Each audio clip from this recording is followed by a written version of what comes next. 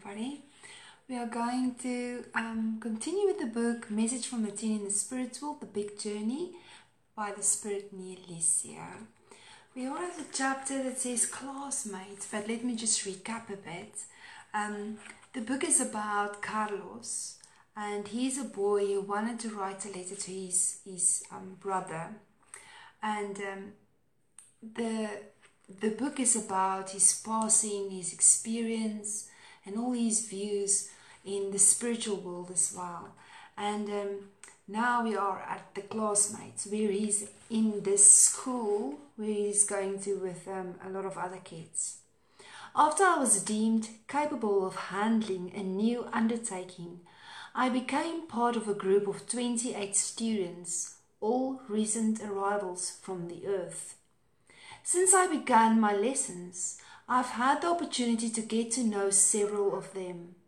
Most are involved in some mental struggles, as I am.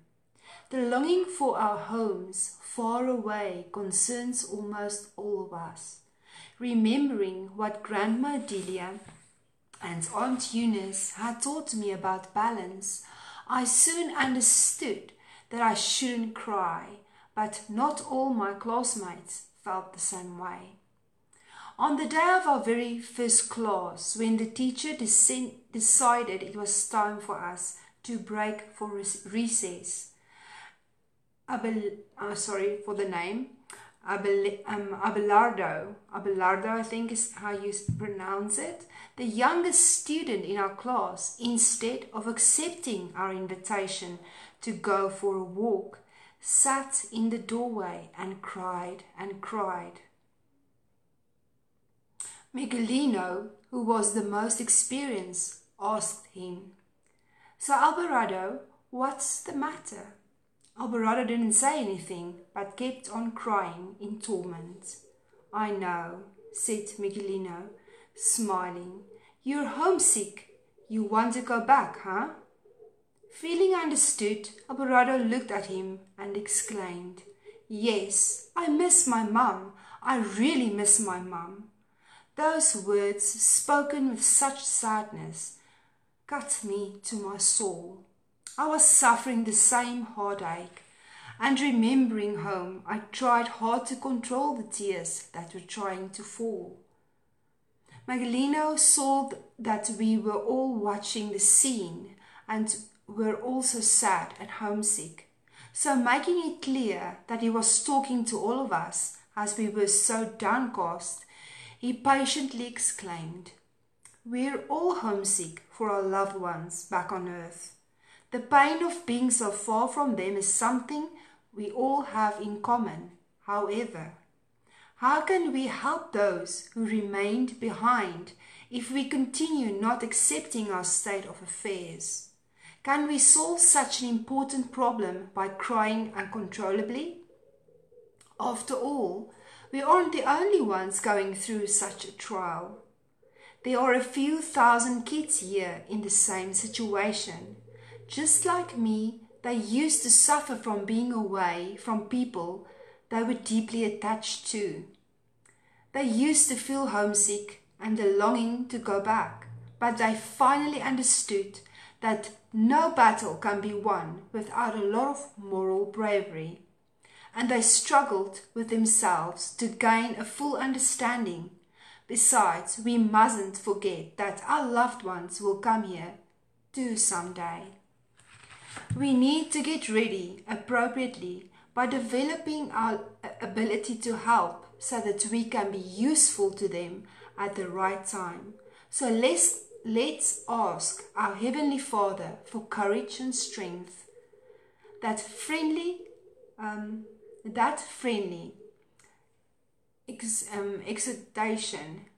exhortation really had an impact on our minds. Alvarado wiped his tears, made an effort to smile, and in a few moments we were all gathered under a covering of big trees. We felt comforted and started up interesting and useful conversations. So there's a lot of points that Carlos is pointing out for us today. The first one is that most of the souls there have a problem with the longing for home. And if we remember that at first, when Carlos had a very difficult time hearing his mother, and he was in such pain that he actually had to go to the hospital, because he was actually feeling the same way, the same pain, and before he was disconnected. So she helped him to control his mind. The doctors helped him to control his mind, to control his thought process. And she told him then that it was an unhealthy love that he and his mother had for one another, because he could hear her cries. And it is the same aspect for all of these kids. And then this boy who he describes, Miguelinho, and I hope I pronounced the name correctly, he's a bit smarter because he's there and he have learned a few things already. And he helped them to understood that they should control their feelings in such a way to understand that they should actually prepare themselves for when their family members will disconnect and join them, so that they can be useful for them. One thing, and he says here, it's moral bravery. And if we look at the current state, and this is so wonderful to see that the spirits gave this lesson to us today, moral bravery. And it says here, I think that is what we need in this time as well, to have moral bravery in all circumstances. And he said, and they struggled with themselves to gain a full understanding. Besides, we mustn't forget that our loved ones will come here one day too. And the thing is that this is how they help one another. And what helped them a lot is uplifting conversation, which means they don't keep themselves busy with the negative and the longing, but they help one another so that they can have uplifting conversations, and also to ask God for help. So isn't it wonderful to know that even in the spiritual world is where we are assisted as well, but is where we will be helped to actually be useful for maybe the ones that go after us. And this is wonderful to understand, and this is why I love this book. It is very important. When I talk to my granddaughter about this book and about discarnation and going to God, and that we shouldn't be sad. We shouldn't be sad. And I think this is why it's so important, especially in these days with the virus and the fears that people have about death, to especially help our children understand that there is no such thing as death. So that there should not be fear of death or illness. And this is why this book is very helpful, especially not only for us, especially in the ways that Carlos explains his experiences, but also to help it in a child way, to explain it to the children, because they should understand this.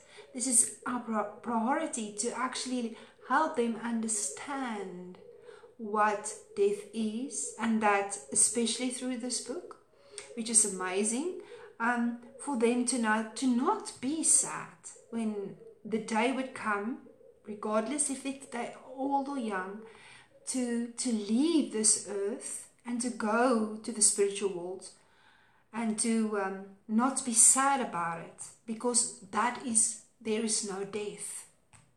And this is what is so beautiful. And I think if more of us understood this, that there is no death, that is just a continuance of the spirit into the spirit world, and this is only a place of trials, then we wouldn't be in a fear state of mind, especially now, in this time, excuse me, and we will trust in God's plan. And if we can see everything that is coming to us, especially now, it is a time for us to focus on the spiritual things. And that is why we should help our children as well to focus and always remind them constantly. It should be part of a ritual every day, the whole day, when we do things, natural things in the house, to remind ourselves not to what do you call it? I'm sorry for the word, I'm looking for a word. But, to constantly worry about the material stuff, that we are spirit and that we work while we think, while we look at one another, the way that we can emanate this love and acceptance and assistance and all that we do in all that we do, but also not to have this unhealthy love for one another, and to know that we belong to God. We don't belong to one another, and that we should, especially Jesus taught us that we should love God above all things. And if we remind ourselves, if we practice it, and if we remind our children and help them to understand this, it will be much better one day for them as well, whatever their path may be, so that they can understand that it is not, they shouldn't be sad. They shouldn't think of it as a bad thing. And I think it was in the book Hail Christ that Vanessa is doing in 11 o'clock, which there was a part in where a spirit went back to the spiritual world, and the way he was received, I'm sorry, can't remember the whole name, but received, and it was a joyful thing. It was joy for a spirit, and I think we should remind ourselves constantly about this joyful experience when it would be the time for us to disconnect, and while we are still here incarnated, not to waste our time, to know that there is things to do, and so to concentrate on all the good things as well, but to remind ourselves. And it's a practice, every day a practice was for the day when, however, whichever God prefers us, to disconnect, to return back to the spiritual world, so that we won't